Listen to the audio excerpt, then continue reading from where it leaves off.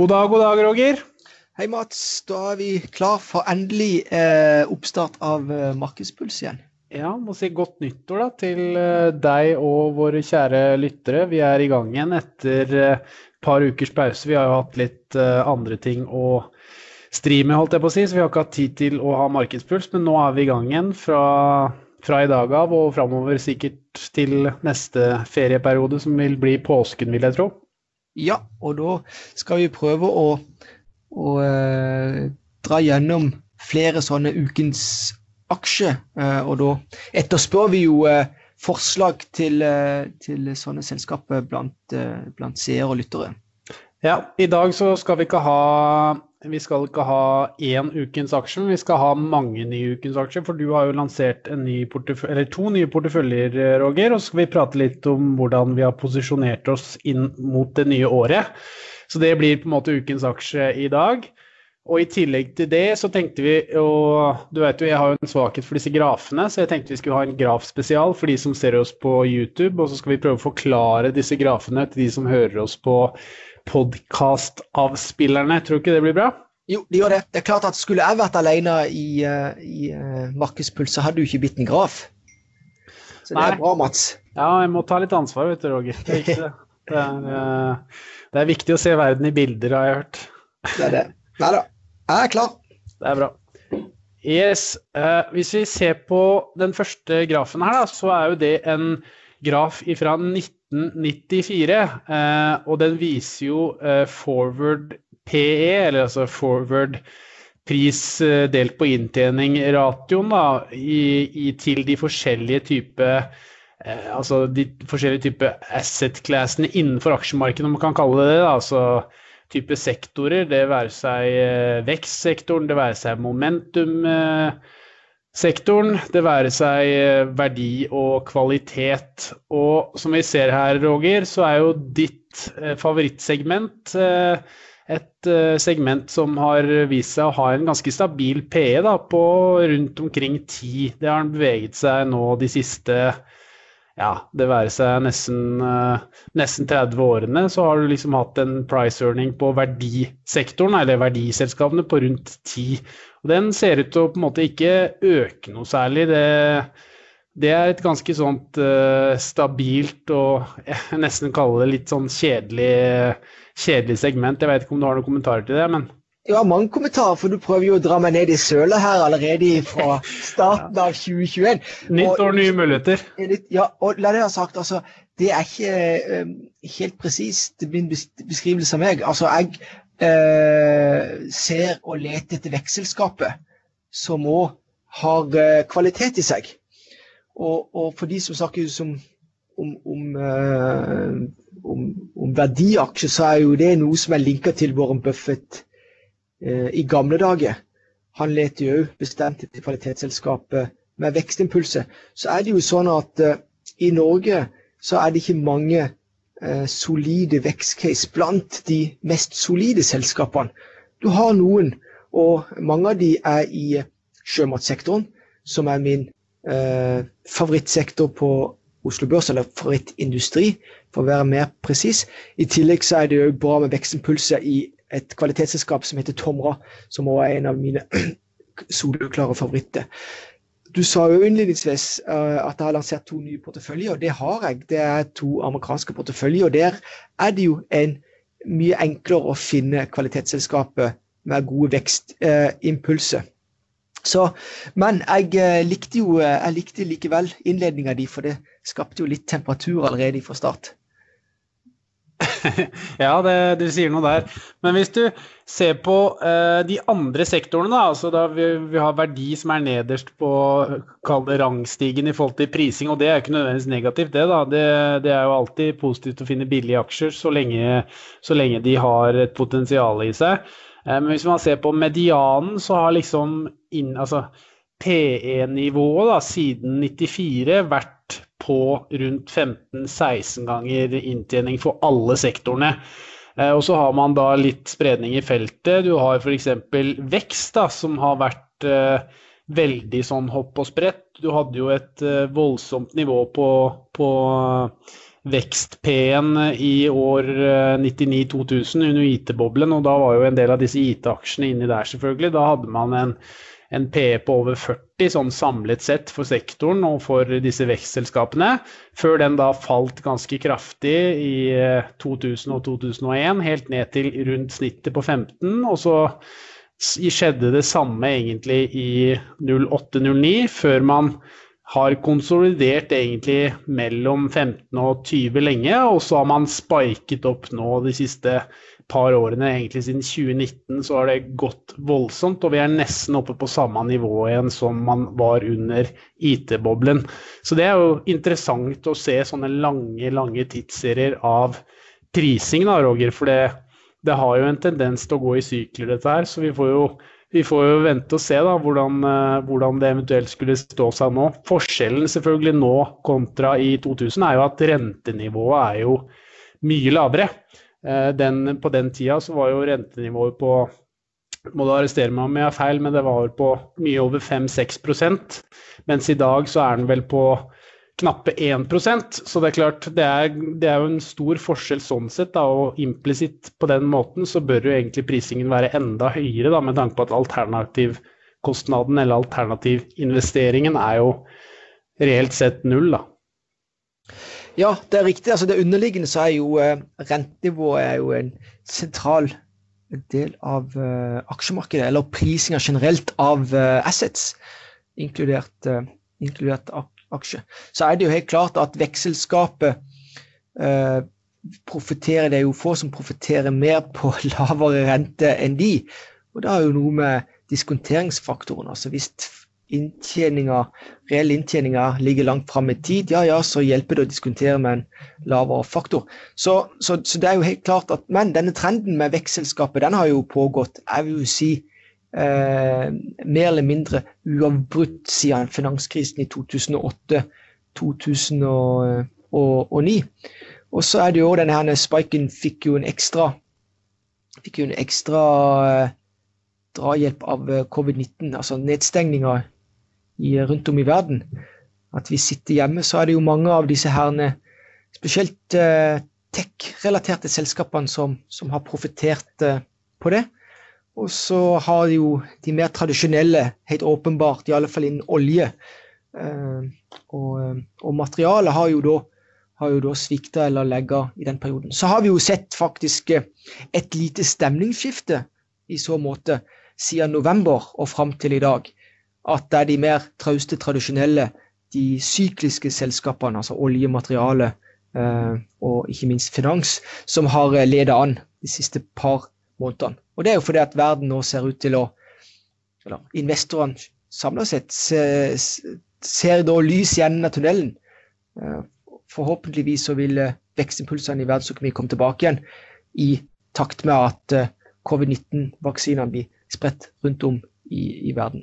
Ja, og når du var inne på det, Roger, altså det med olje, nå har jeg også en ny plansje her som jeg viste på, jeg tror det var TV 2 Nyhetskanalen på fredagene, og da har jeg tatt utgangspunkt i 5 oljeselskaper, oljeprodusenter de siste 90 dagene, og hvis man ser på den grafen som jeg har på TV-en her, holdt jeg på å si, så ser man at det Aker BP, det Equinor, det DNO, det Okea og det Panoro, og alle disse selskapene da, har siden oktober, altså de siste 3 månedene, da steget ganske kraftig, alt ifra Okea, som opp nesten 80%, til Equinor, da, som bare i klammetegn opp 24%. Men hvis du summerer alle disse og deler på 5, så får du da en oppgang på 55% i snitt. Så det klart, hadde du kjøpt en basket med oljeselskaper allerede i oktober, så hadde du hatt god avkastning for 2020 da, og for så vidt også inn i 2021, for det har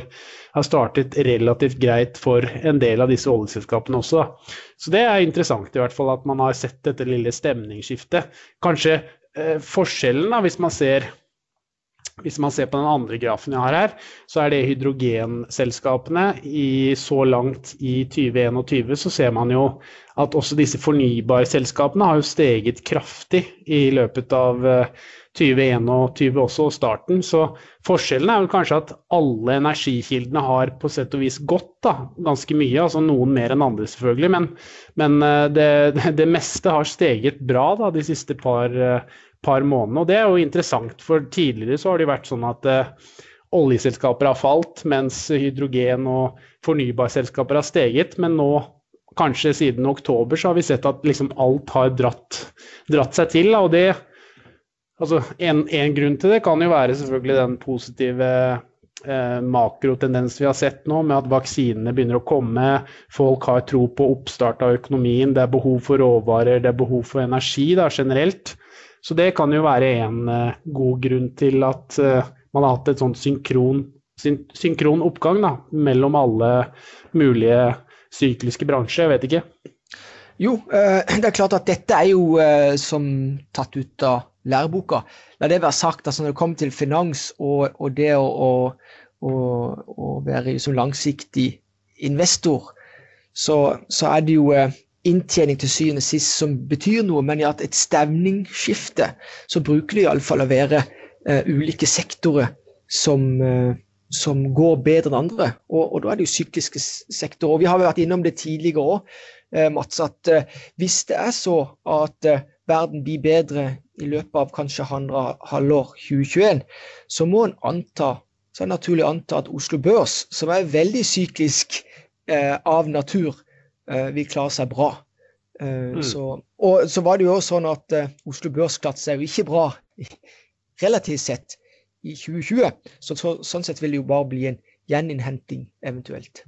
Og det ser jo litt sånn ut også da. Oslo Børs har jo startet ganske bra. Vi har jo vært over 1000 poeng faktisk. Nå vi jo riktig nok litt tilbake igjen derfra da, men det ligger og vaker i området 990 til over 1000, så det jo interessant. Det jo et lite sånn, kall det jubileum da, for det jo klart, det har man jo aldri vært, og Oslo Børs i 1000 høres jo litt kult ut da. Eller så kan vi jo reflektere litt, det har jo allerede gått et år som har vært veldig spesielt. Altså, det har vært av historiske proporsjoner, altså vi fikk et fall på 30-40% på verdens børse på grunn av COVID-19. Men du, Mats, jeg husker du begynte jo tidlig også vise disse her smittetallene og diagrammene og sånt noe. Så det forteller om egentlig hvor sårbare vi på kort sikt når det kommer til børs og finans. Men tommelfingerregelen uansett, det det at å være investert i selskaper som tåler en trøkk. For det jo mange selskaper da, som har stått godt imot, uten at en skulle liksom tro det kanskje på forhånd, eller mange skulle tro det på forhånd. Så det jo en sånn kanskje en lærdom for den yngste generasjonen av investorer der ute.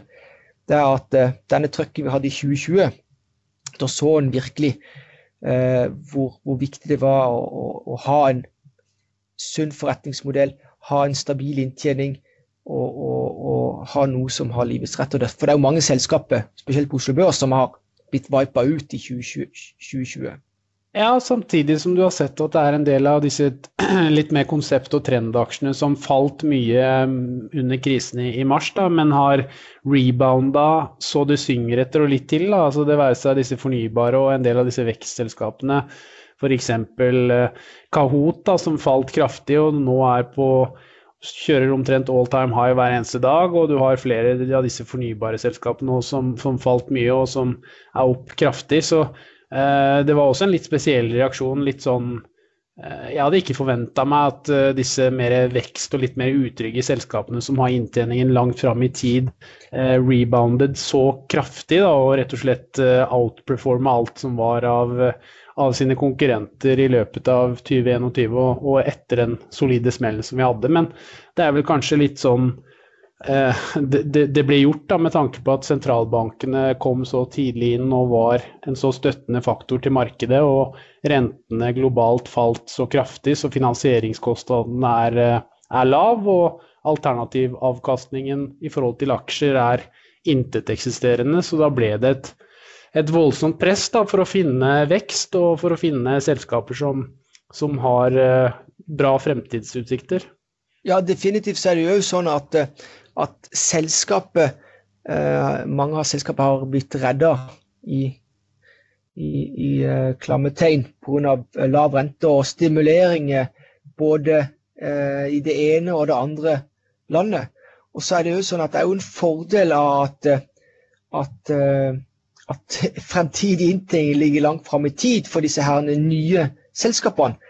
For da vil det jo fremdeles være optimisme og tro på at noen av disse skal bli kjempeselskapet. Derimot, hvis det etablerte selskapet som har hatt en løpende inntjening over tid, og de ser jo nå at den løpende inntjeningen faller, så det jo de som har blitt straffet, og det jo mer eller mindre etter læreboka. Og så det jo det at når det stor panikk, uro i markedene, store utslag på prising, så det panikk, og da faller alt. Uansett hvor godt eller svagt det. Og da det jo om å gjøre å trekke fram disse herne læresetningene til blant annet til Warren Buffett og mange andre, at det jo når det virkelig panikk der ute, det da du skal begynne å søke og plukke opp selskapet som av kvalitet, som har en reell verdi som vesentlig høyere enn det kursene skulle tilsi. Og det var det jo mange av i mars måned, som du var inne på. Absolutt, absolutt. Hvis vi går videre da, når du snakker om det med inntjening, Roger, så står vi jo foran Q4-rapportering nå i slutten av januar og begynnelsen av mars. Bankene i USA begynte jo i forrige uke med JP Morgan og Wells Fargo var det vel, og et par andre. De starter jo alltid litt tidlig, og det var jo litt blandet der også, men stort sett brukbart. Men selskapene falt jo. Det kan jo være litt makrohensyn til det selvfølgelig. Det har jo skjedd litt i USA. Vi skal ikke gå så veldig inn på det, men det har jo skjedd en del der. Men hvis man ser på grafen på YouTube her, da, så har jeg tatt fram forventet inntjeningsvekst da, for det amerikanske markedet, det asiatiske markedet, emerging markets, eller hva kaller man det, utviklingsmarkedet, Brasil, Argentina, Sør-Amerika, visse deler av Østen og så videre, og Europa. Og som man ser her, så det da data fra 2019 til 2021 som predikert da.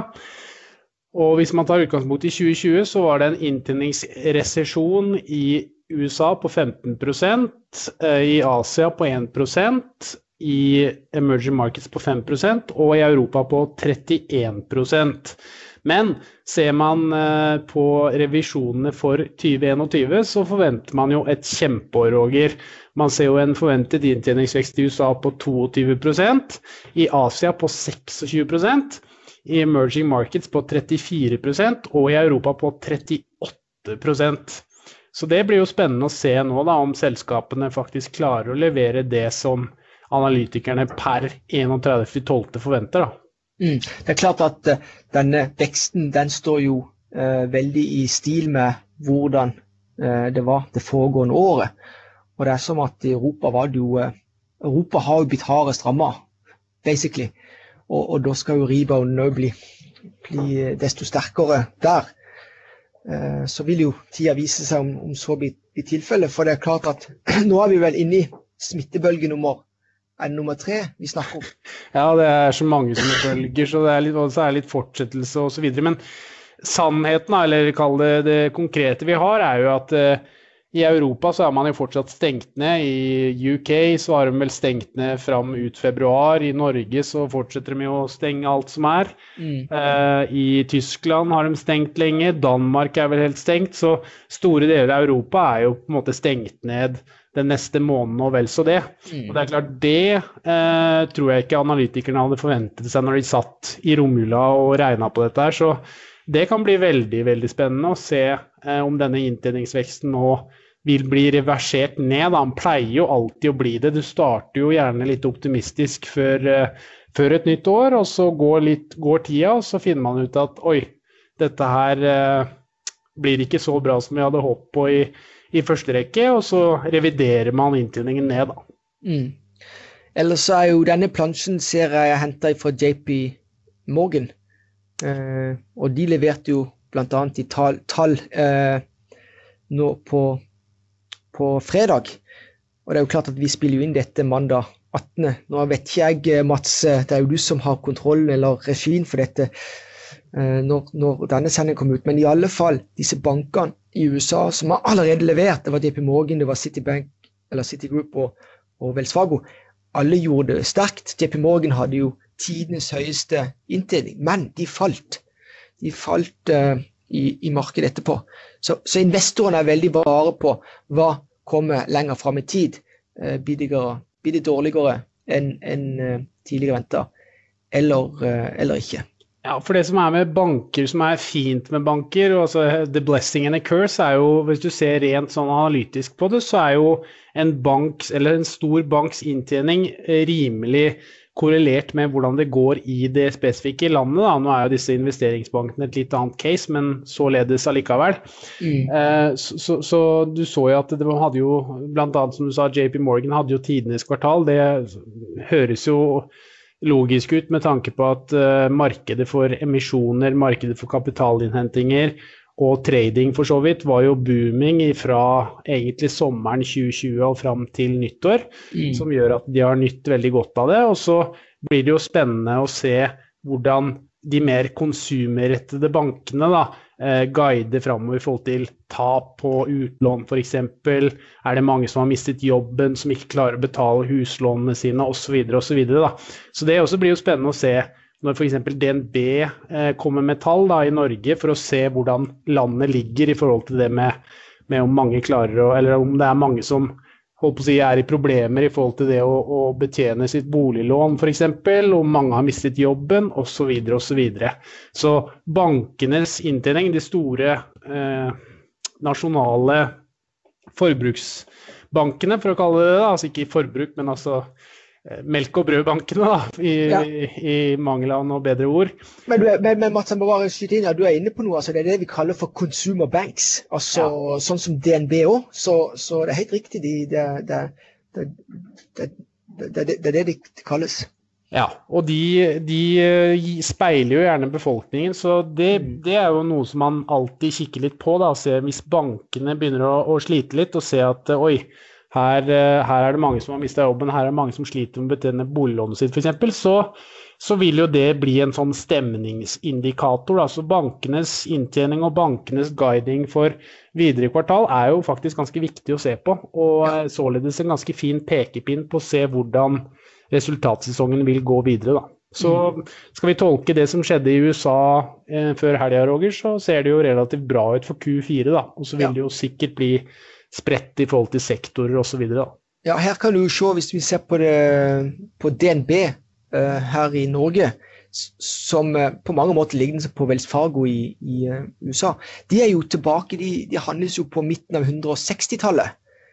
Og jeg vet ikke om du husker hvor langt nede var de nede rundt 100 kroner de?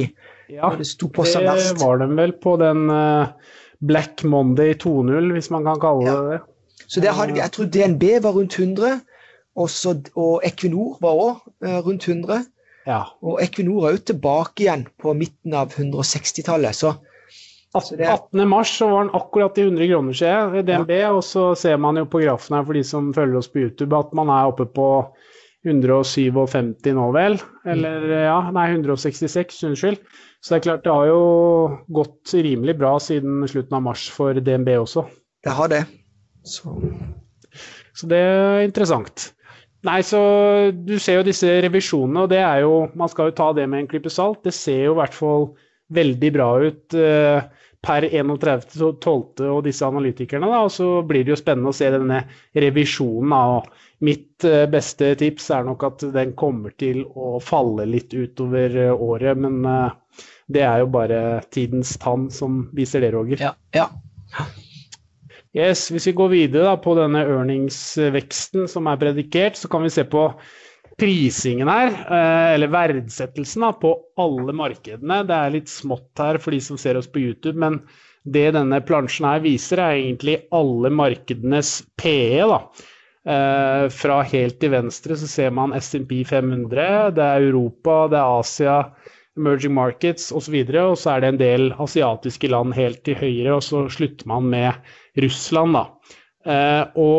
Den blå søylen tilsier da 15 års snittprising, og den grønne tilsier da hva prisingen PT.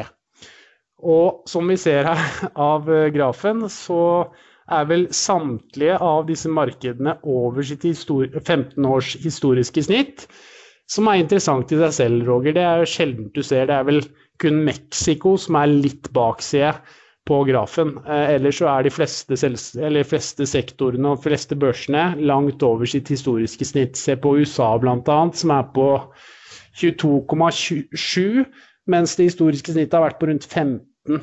Og det jo mange grunner til det selvfølgelig. Det jo blant annet dette med rentenivå som vi har snakket om til det nær sagt kjedsommelige, men det viktig likevel.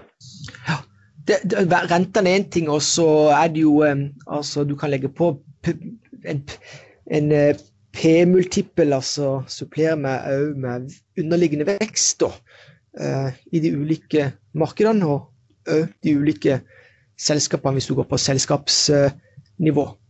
Ja, og det jo også en interessant ting med tanke på det med veksten, og hvorfor har vi ikke den voldsomme veksten lenger som man hadde kanskje på 60- og 70-tallet. En grunn til det jo selvfølgelig at vi blir stadig eldre, Roger, så det jo en overvekt av pensjonister i verden, og det vel predikert bare til å øke.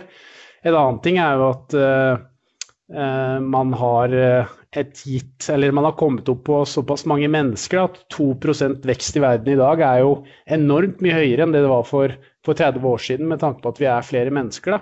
Ja. Så det jo hva skal jeg til å si, det et vanskelig og komplekst spørsmål, selv om det høres lett ut å svare på bare sånn overordnet, men mye av grunnen selvfølgelig at vi blir stadig eldre, vi flere pensjonister, vi lever lengre, og flere, blant annet pensjonister og andre, jobber ikke på en måte i store deler av livet, da, noe som gjør at arbeidsstokken som faktisk produserer verdi blir implisitt mindre. Da.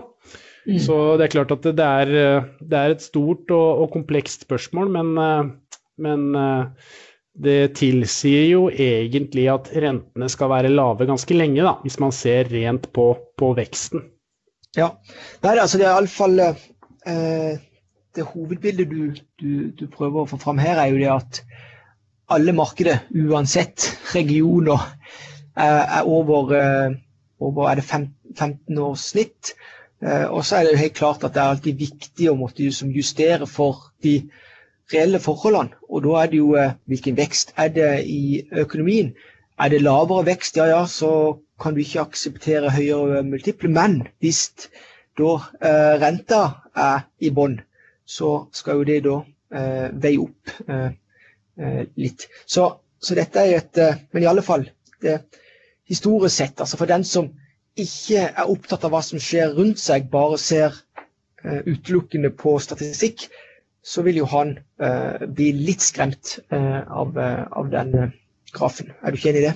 Jo, absolutt. Og det jo på mange måter, og det jo det mange sier jo, at det grunn til bekymring. Altså markedet sårbart med tanke på at det såpass høyt priset, og skulle det komme en del bad news nå, så kan det være at det en del fallhøyde. Samtidig da, så det jo ikke mangel på penger i verden. Sentralbankene, de trykker jo opp det de klarer, og litt til. Så penger det mer enn nok av i systemet, så det lett å få tak i kapital for blant annet vekst, og ser man på renta så vel den på rundt 1%, altså den 10-årige statsobligasjonen amerikansk, men reelt sett, hvis du regner inn inflasjonen, så jo realrenten negativ fortsatt, så det klart at du har jo egentlig ingen alternativer. Det finnes jo noen type obligasjoner, altså såkalt high yield, som interessant, men samtidig så tar du en del risiko der også, og mange av disse, det være seg high yield obligasjonene, det være seg statsobligasjonene, ikke verdt risikoen der å kjøpe det da, rett og slett. Så det klart, du sliter jo også med alternativer. Du ser jo på blant annet boligpriser, Roger, også, altså bare ta i Norge og for så vidt Oslo og randsonen til Oslo, så har jo det vært alle bullmarkeders mor de siste 20 årene egentlig, så det er klart det er jo ikke nødvendigvis så mye å hente der heller, så det er jo et vanskelig spill sånn sett da, når du ser at det er så å si bare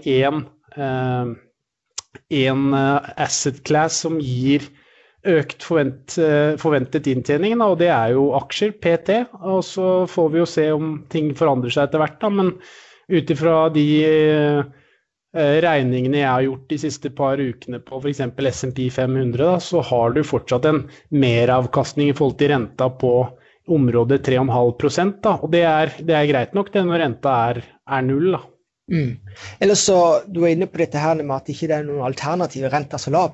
Det er ikke alle investorer som tenker sånn. Da vil jeg har jo en tendens til å komme inn på Berkshire Hathaway og Buffett sin strategi. De tenker ikke sånn, altså de har alltid betydelig mengde cash på hånd. Og da snakker jo de om at når renta faller, ja, så får du ikke da noe absolutt avkastning på den cashen du sitter på. Men opsjonsverdien av den cashen, den øker jo. Sånn at når det smeller, eller sånn er det jo, finansmarkedet er som naturen generelt, det kommer jo smelle før eller senere, og da vil jo da denne her cashen, de som ikke genererer rente i dag, den vil plutselig bli veldig mye verdt. At du kan kjøpe mange kvalitetsselskaper for kanskje så billig som halv pris. Vi hadde jo anledning til det, Buffett og de hadde jo anledning til å gjøre det da i mars måned. De avstod fra det, og ja, jeg tror helt ærlig, Roger, nå kjenner jo ikke jeg Buffett eller Munger, men jeg tror at det kom så fort, fordi sentralbankene var så kjapt på banen med å komme med støttepakker, at jeg tror ikke at de rakk å rett og slett fasilitere en del deals som de gjorde da, blant annet i finanskrisen, der det tok, jeg tror det var 9 måneder før sentralbankene kom på banen med disse støttepakkene, og nå tok det vel knappast 2 uker, tror jeg, før Jay, eller han godeste Jerome Powell kom med seddelpressa, så det er jo litt med det også, tror jeg.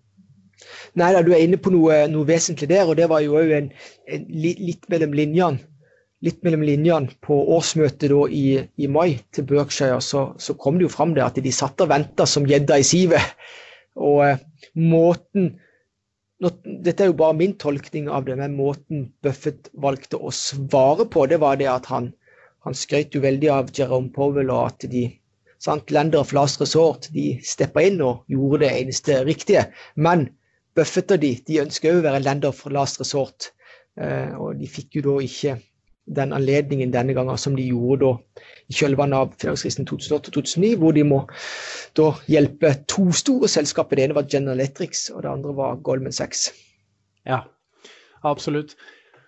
Hvis vi ser på den andre delen av figuren her da, Roger, så er det price to book, eller pris delt på bokførte verdier, og det er jo et greit forhåndstall det, men det funker ikke nødvendigvis på alle indekser. Altså prisbok fungerer ganske bra på for eksempel Oslo Børs, som er stor og tung og har mye råvareselskaper som da har mye stål og bygninger på balansen, mens for eksempel på S&P 500 så er det jo mye teknologi, altså det er ikke så mye bokførte verdier for eksempel i Netflix eller i Facebook for den saks skyld, for det er jo IT-selskaper, så der er det liksom stort sett PC-en da, som skaper verdi, og således så er jo den bokførte verdien da mye høyere enn snittet, uten at det nødvendigvis skal ha så mye å si da.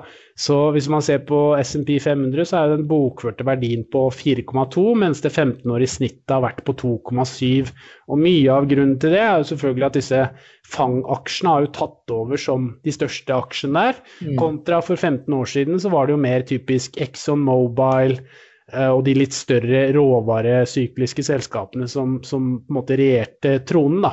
Så det er jo første rekke grunnen til det, men man ser jo også her at de bokførte verdiene stort sett er på sitt 15-årige snitt, eller litt over, litt avhengig av hvilke sektorer man ser på da. Men for USA sitt tilfelle så er det jo rett og slett på grunn av at det er en overvekt av teknologiselskaper der price to book ikke har så mye å si da. da det jo, hvis du ser veldig langt på finansmarkedet, altså historien, og hva investoren da har premiert, sånn at hvis du går tilbake til 100 år tilbake i tid, så var det jo bokførte verdier som var faktisk det viktigste. Da var det jo lettere å regne på ting, men med kompleksiteten i selskapene, så har investorene samlet sett skiftet fokus til nesten utelukkende å verdsette, eller basert på inntjening. Hvor mye fri kontantstrøm kan et selskap generere, og derav sette verdien i markedet, eller prisen i markedet. Og det kan du jo se at det er jo mange selskaper som da har jo en ekstrem balanse. Vi kan ta Equinor, et selskap som jeg har interesse i. Under Helge Lund så var det jo alltid fokus på dette her med balansen, altså hvilken verdi setter selskapet selv på de sine oljebrønner. Og den har jo kanskje da vært satt alt for høy i forhold til hva den kan generere av fri kontantstrøm. Markedet har ikke tatt hensyn til at kanskje det har vært litt overvurdert. Revisorene har jo derimot godkjent den verdsettelsen som selskapet selv har satt, men det har ikke tytet ut i noe høyere prising av selskapet. Sånn at markedet har fokus på kontantstrøm mer enn noen gang. Og det er i alle fall noe du kan følge da historisk sett, at det har vært fokus på eiendeler framfor inntjening. Ja, og så har det også vært en del fokus med rette, mener jeg, som er et bedre forhåndstall kanskje enn PE og prisbok. Det er jo avkastning på egenkapital og avkastning på investering, altså ROI da, og ROE. Det også har jo vært veldig viktig å se at selskapene klarer løpende å skape verdi. Ja, selv om deres bokførte verdi er priset høyt, så har man også en god avkastning på egenkapitalen, og således så skaper man jo stor verdi da, for sine aksjonærer, så det også er jo en viktig ting, og det har jo disse tech-selskapene vist at de har en fantastisk avkastning på både sine investeringer og ikke minst på egenkapitalen da. Og det er jo med på å forsvare en mye høyere price to book da, for å si det på den måten, for eiendelene implisitt skaper høyere verdi. Ja, og da er du inne på dette her, noe som blant annet, jeg er veldig opptatt av det, å prøve om selskapet har moat, har de beskyttelsesevne, har de evne til å ta ut høyere marginer uten at konkurransen blir skjerpet. Så da er du inne på mer sånn tekniske ting, hva du skal lete etter. Så det er en sånn tommelfingerregel også, at sånn som markedet er nå, så er det jo, det kan til syne at det virker som at det er lettere å skape det sånne monopolselskapet. Og det har jo noe med at har du en god forretningsmodell, så kan du nå ut mye raskere til markedet, og skaffe seg det fotfestet som gjør at det er vanskelig å bli utkonkurrert. Det var sikkert ikke like lett, det var ikke like lett tidligere. Nei, det er som du sier, det har blitt en mye mer sånn winner takes it all analogi rundt omkring i verden. Man ser det jo på de selskapene som har litt sånn hva kaller man det, pionerstatus innenfor diverse sektorer. De virker til å ha lettere for å befeste sin posisjon, og at massene da flokker til de selskapene. Altså det er bare å se på fangaksjen igjen da, se på Netflix, se på Facebook, se på disse store, tunge selskapene som på en måte alle har et forhold til. Da. Apple for den saks skyld også, selv om det er konkurrenter i mobilmarkedet, så tenker jo de fleste på smarttelefoner som en iPhone, eller for å si det på den måten, Roger, iPhone har jo blitt på en måte en unison sånn forklaring på en smarttelefon, og det er klart når du kommer på det nivået der, så tilsier det at du har markedsmakt da. Ja da, og så er en annen sånn en viktig i alle fall en spennende oppdagelse som jeg har gjort. Det er jo at hvis du ser når en familie eller en gjennomsnitt, kanskje en litt yngre familie i USA skal liksom sette sitt budsjett for året, så har de gjerne en post, sant? Du har mat, og du har kost og logi, ikke vel? Du har strømutgifter. Men nå det jo flere og flere som baker inn Apple som egen linje i familiebudsjettet. Og da begynner du å snakke om at dette er et selskap som helt åpenbart må ha noe mot. Så er jo spørsmålet, klarer du da å finne de type selskapene før de kommer dit hen? Det er jo de investorene som virkelig har da profitert på det å være tidlig ute i gode selskaper. Og så har du disse abonnementselskapene, jeg kaller det da, jeg mangler et bedre ord, men type sånn subscription-selskaper, altså det være seg Netflix, HBO, hjelp meg litt, skal vi se, HBO, Netflix og Spotify for eksempel, da, som sånne selskaper der du betaler en liten sum, la oss si $10 da, røffelig regnet hver eneste måned for å kunne se serier og høre på musikk. Det også jo ting som nå bare ingen tenker over egentlig, for det jo en liten sum i utgangspunktet, men det gjøres plass til det, og jeg tror veldig mange familier og enslige og par for den saks skyld på en måte villig til å strekke seg ganske langt for å kunne ha den goden da, som det å for eksempel ha tilgang til et svært musikkbibliotek i Spotify og et svært film- og seriebibliotek på disse streaming-appene, i hvert fall nå når alt stengt ned og det få andre gleder enn å sitte og se på TV-en, Roger. Så det klart at disse selskapene her kommer nok ikke svakere ut av koronakrisen i hvert fall. Nei, altså, det der med å snu en forretningsmodell, altså måten du tar betalt for en tjeneste, det flere og flere veldig ulike selskaper, industrier, som prøver å etablere dette her en abonnementsmodellen. Så, og det jeg tror den trenden bare vil fortsette. Ja, du kan tenke deg at om det gjelder hvitevarer, eller om det gjelder bil, eller et eller annet, altså du betaler abonnement, og så får du hele tiden en eller annen updates, altså i forhold til abonnementspakke, så kan du plukke ifra den og den tjenesten, ja. Ja, det virker jo sånn, for det klart det som positivt med det jo at den månedlige kostnaden jo ganske liten i forhold til da å kjøpe et årsabonnement på Netflix da, som vil koste 1500-1600 kroner, så begynner det kanskje å bli litt barriere for enkelte som har pressede budsjetter, men det klart hvis du betaler 100-200 kroner i måneden for ting og tang, da, så det mye mer tilbøyelig, så tenker du ikke så mye over den kostnaden over tid da.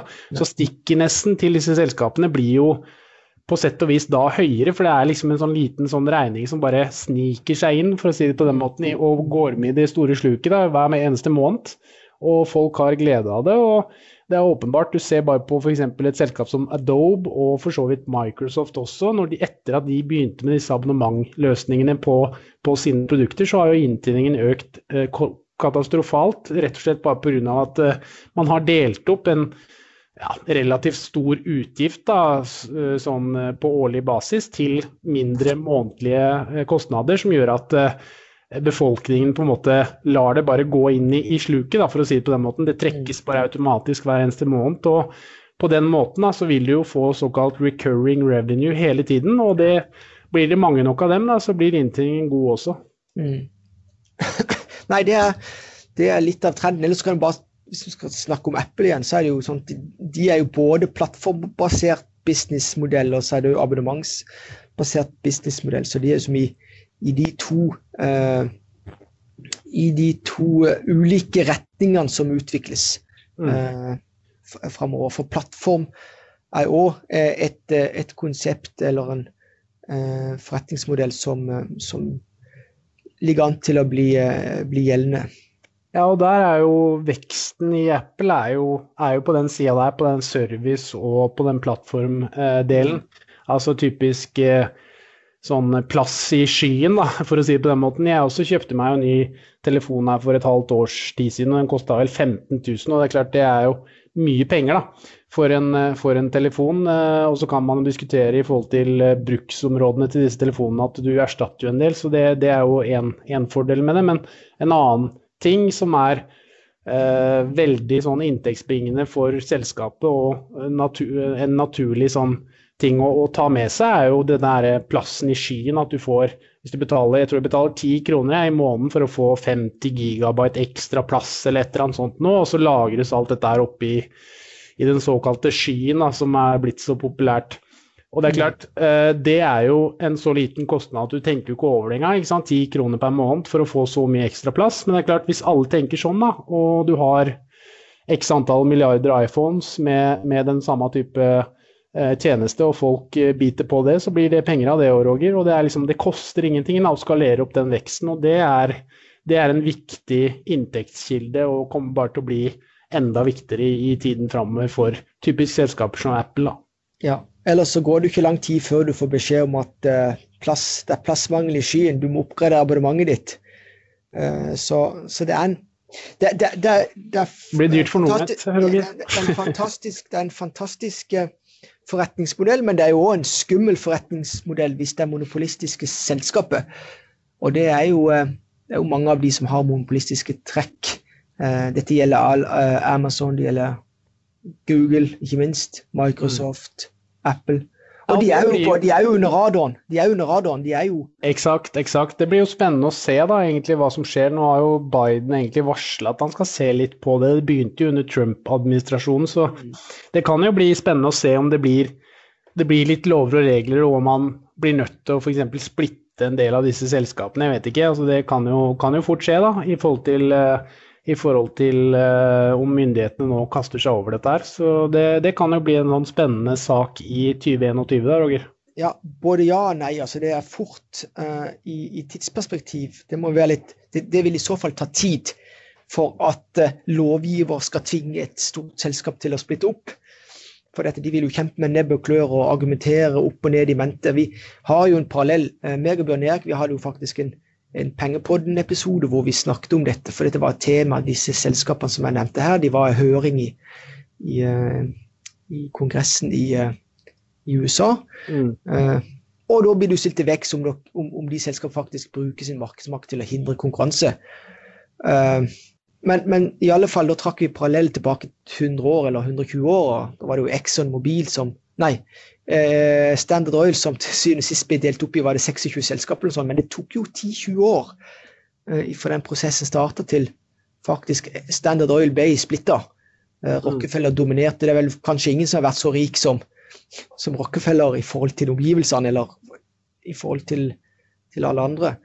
Men også det jo en kjensgjerning i det at selv om selskapet eller Standard Oil ble splittet opp, så var det jo fremdeles 120 år etterpå, så det jo fremdeles de samme oljeselskapene som dominerer den dag i dag. Ja, altså ExxonMobil, ja.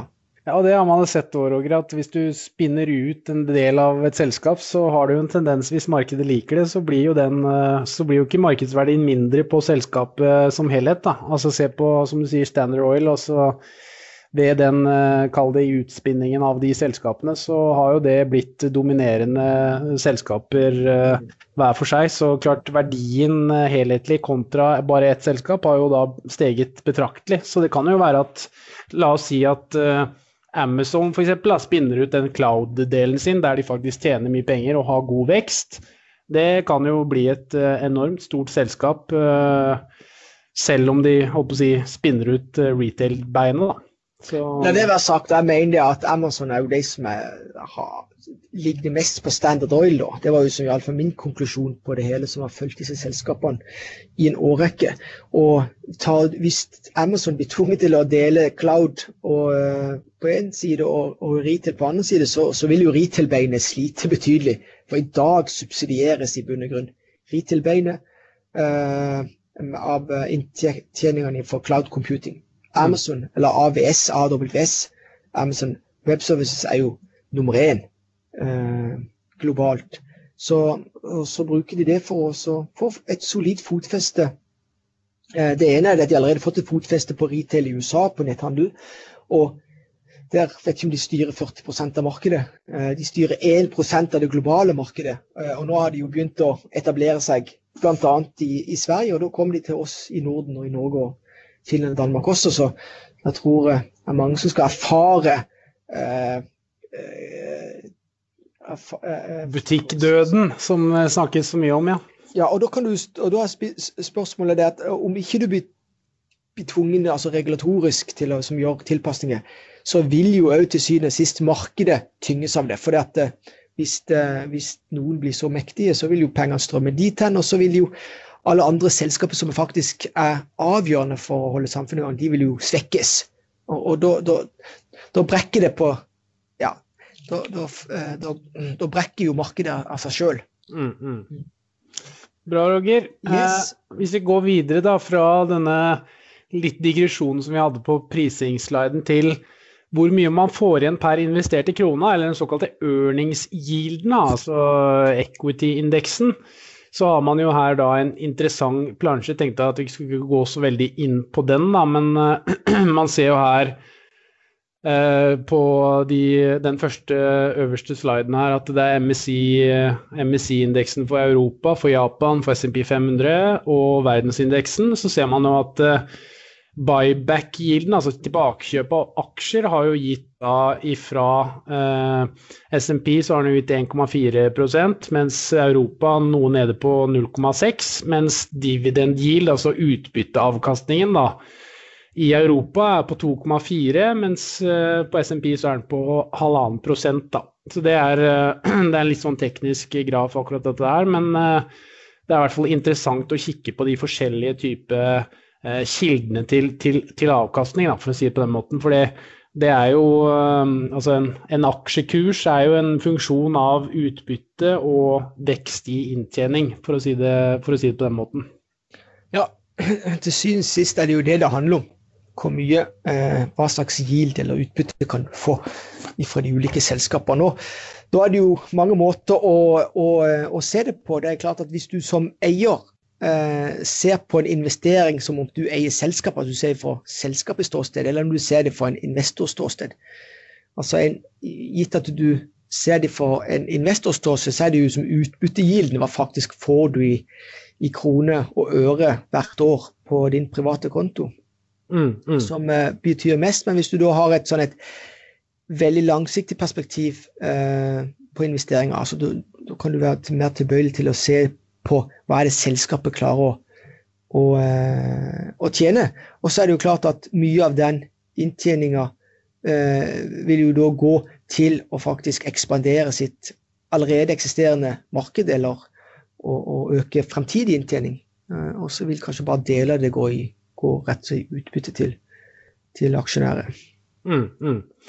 Bra, Roger. Vi skal ikke bruke så veldig mye mer tid på den sliden her, men alt da, bare for å si det, jo hentet det fra JP Morgan Asset Management, som har en sånn åpen side med veldig mange bra grafer, og jeg bruker i hvert fall den veldig mye, og det et godt tips til de lovende investorene der ute som ønsker sånn type informasjon som dette da, så det en veldig bra side med mye interessante grafer, og det kommer publikasjoner hver eneste uke, så der det i hvert fall bare å gå inn og kikke hvis man interessert i den slags. Hvis ikke så skal vi ta vårt ansvar, vi Roger, og prøve å vise det mest mulig som vi synes interessant da, ifra diverse kilder. Vi bruker jo mye forskjellig, men det viktig å disklame hva det kommer fra. Det ikke vi som har kokt ihop disse grafene, det våre venner i JP Morgan og andre da.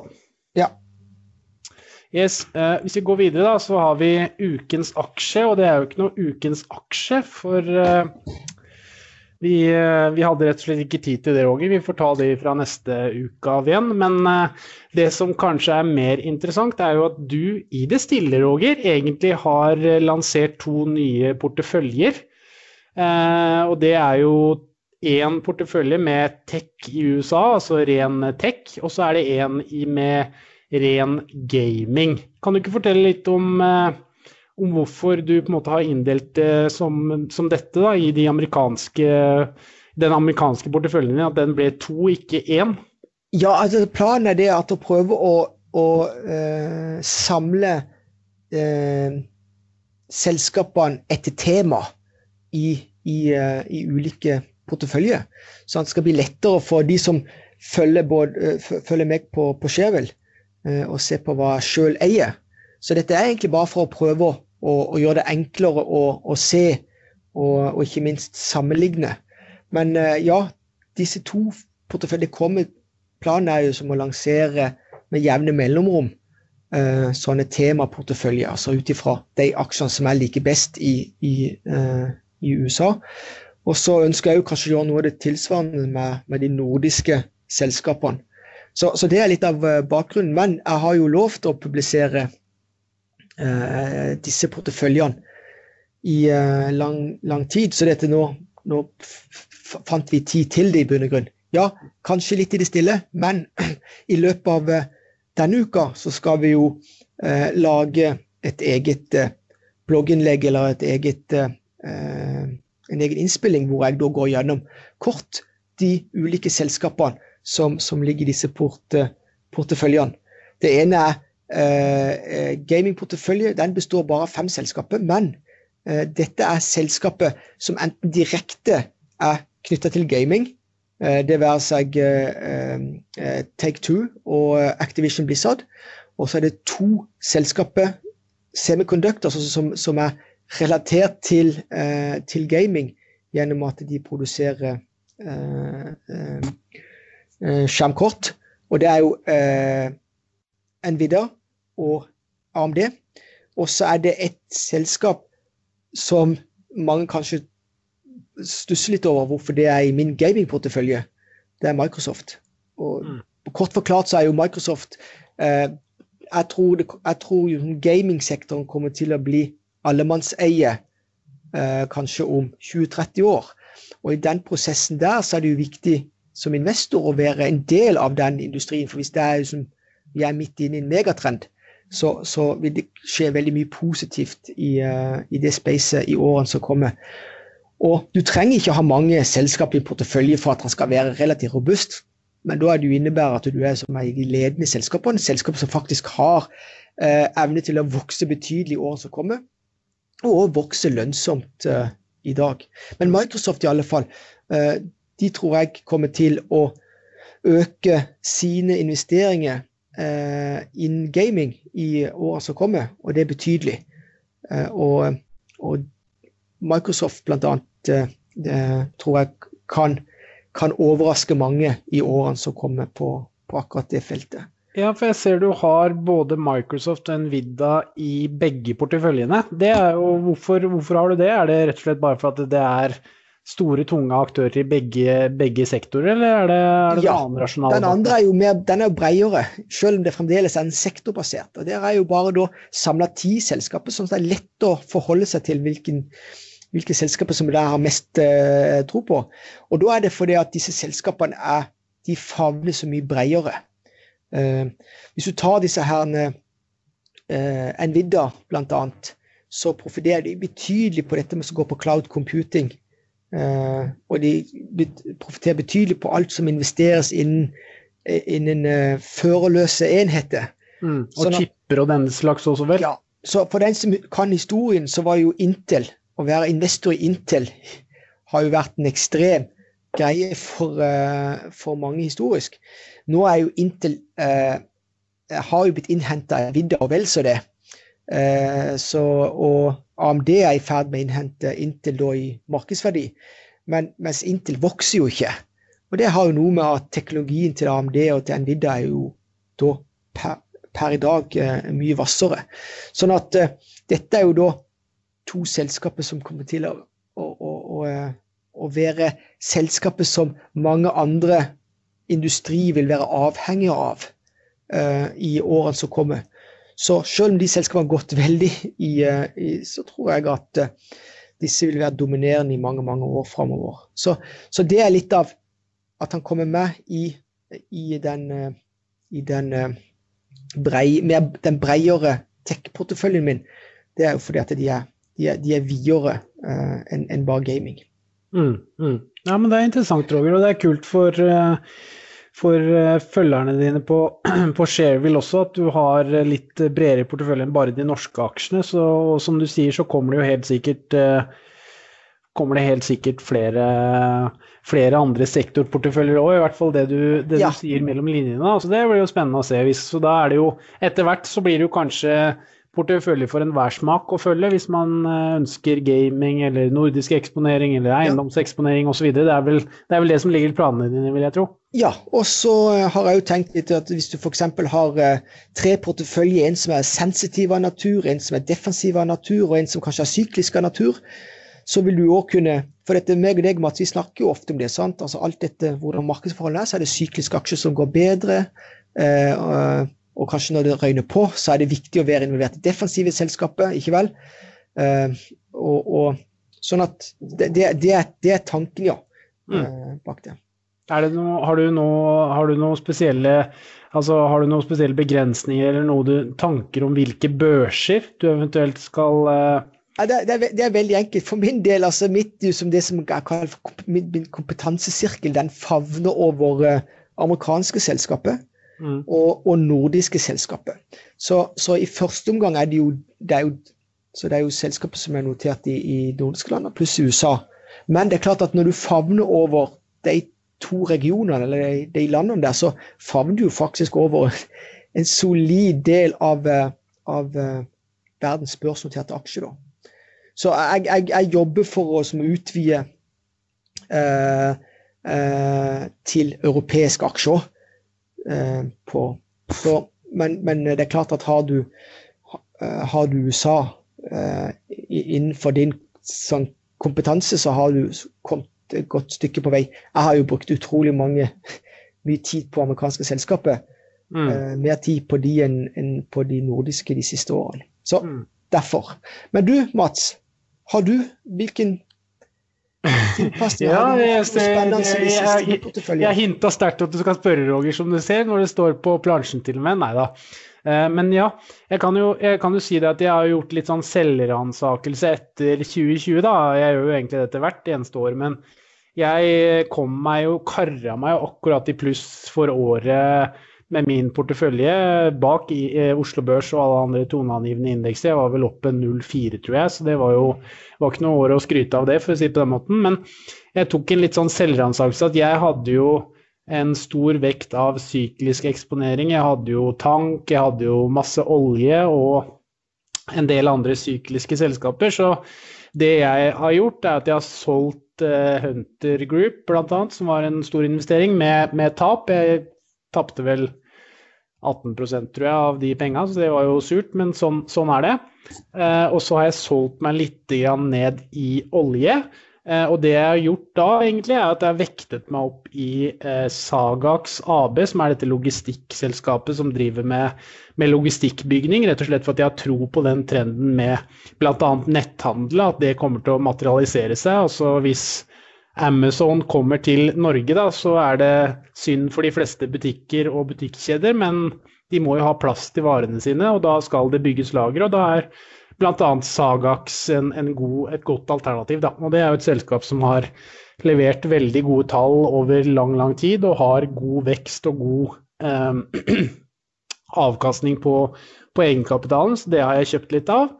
Og så har jeg faktisk også kjøpt en posisjon i Swedish Match, som da en snusprodusent, og jeg, Roger, dessverre jo en ivrig forbruker av dette tullet, så jeg fant jo ut at det jo kanskje på tide å prøve å tjene noen penger på det også, ikke bare sponse Swedish Match. Så da har jeg valgt å kjøpe det selskapet, og det jo det som positivt med Swedish Match jo at det jo en usyklisk aksje på mange måter. Det jo et verdiselskap som har gode marginer, og de selger et produkt unnskyld uttrykket, jævlig vanskelig å slutte med, så stickinessen jo stor, og så det jo et veldig stort utouchet marked i USA som jeg tror på blir bare større og større. Der de jo inne med blant annet et produkt som heter Syn, som predikert å vokse ganske kraftig da, i og med at røyking blir jo mer og mer ut i den vestlige verden i hvert fall, som gjør da at jeg tror at mye av den tidligere røykinga kan bli erstattet med snus da. Så jeg tror jo vekstimpulsene for Swedish Match fremover kan være ganske bra, og således har jeg valgt å ta en posisjon der da. Så det jo 2 svenske aksjer, og så har jeg kjøpt en svenske til, og det jo Betsson. Det jo et kasinoselskap, og jeg Jeg begynte vel egentlig i 2019 å se på sektoren, men jeg skjønte ikke så mye av det, for jeg har ikke betta så veldig mye på kasino og spilt så mye nettpoker og sånn. Det har jo du gjort, vet jeg, Roger, men jeg har sett at det er jo et selskap som har lang historie. Selskapet har levert gode resultater år etter år, god avkastning på egenkapitalen, god vekst, og således er et selskap som jeg har vært interessert i lenge, da, men ikke somlet meg til å kjøpe. Og nå har jeg kjøpt selskapet, og jeg ser på neste års inntjening, så handler vel selskapet på 13 ganger PE, og har vel en tosifret antall vekst i sitt resultat hvert eneste kvartal, så det må jo sies å være relativt rimelig, vil jeg tørre å påstå, innenfor en bransje som jeg tror bare kommer til å vokse fremover. Så jeg vet ikke om du har noen kommentarer på det jeg har gjort? Jo da, altså jeg følger jo begge de to selskapene, men det vi kan gjøre, vi kan jo eventuelt, altså flere av de selskapene, både mine og de du har her, det er jo naturlig for oss å gjennomgå de i dypere detalj på. Ellers så må jeg jo bare si det at jeg har gått med litt mer erfaring med deg med sånne bettingselskaper, men jeg har min sånn betting, det går jo mer på at jeg er nabo med en veldig god pokerspiller, så det fascinerer meg litt da. Og så er det jo helt åpenbart at disse herne, på grunn av covid-19-situasjonen, så flytter jo som denne her aktiviteten seg jo som ifra disse herne gamingstedene, eller bettingstedene rundt om i verden. Du har Las Vegas, som har vært stor, og så har du jo nå i Kina, eller det Macau det heter, som kanskje har blitt enda større enn Vegas, men på nettet skjer det enda mer, og spesielt har det vært fremtredende i covid-19-tida. Nei, så det er i hvert fall en sektor som jeg synes er spennende, altså om det er Betsson eller andre, det er jo greit, du har jo flere store på den svenske børsen, Kindred blant annet, men jeg har i hvert fall valgt Betsson da, som et interessant bet, hvis du tok den, på akkurat den sektoren, for jeg synes regnskapene har vært gode, og så er prisingen relativt edruelig, anfører en del peers da. Så det får vi jo bare gjenstå å se, men poenget mitt er vel egentlig at jeg har prøvd å vri meg litt opp bort fra de mest sykliske selskapene som er avhengig av en underliggende råvare, eller hvordan verdensøkonomien går dag etter dag, til på en måte selskaper som kan litt mer styre sin egen hverdag da, som ikke nødvendigvis er påvirket av hva som skjer rundt omkring i verden, om en eller annen oljesjeik skrur på kranen eller struper igjen kranene og så videre da. Så det er jo litt behagelig også, Roger. Det er spennende. Absolutt. Yes, nei, men da tror jeg vi setter strek for årets første markedspuls, Roger. Nå har vi gjennomgått en del småtteri, og så skal vi bare fortsette å lese og tilegne oss kunnskap i løpet av en uke, og så kommer vi vel tilbake med en ny sending på mandag igjen neste uke, og da skal vi vel også ha en ukens aksje, og så får vi se hva annet spennende vi tar opp. Det kommer vel helt sikkert noen interessante ting i løpet av uka som vi må snakke om i neste uke også. Ja, og det er det ene som vi vet, det er jo det at den 20. så er det presidentbytte i USA. Stemmer det. Ja. Yes. Så det blir vel interessant, så vi får bare håpe at ting går ordentlig for seg, og at det ikke blir noe tull. Det har vært nok av det siste, eller i løpet av 2021, så vi får håpe at ting roer seg litt. Vi satte på det. Bra, Roger. Og til dere lyttere, tusen takk for at dere hører på, og send oss gjerne en melding i sosiale medier, om det være seg Shareville, Twitter, Facebook og så videre, og rate oss og kommenter, det setter vi kjempepris på, så skal vi etterleve det etter beste evne. Så med det så sier jeg bare tusen takk, og ønsker alle en riktig, riktig god uke videre. Ha det bra!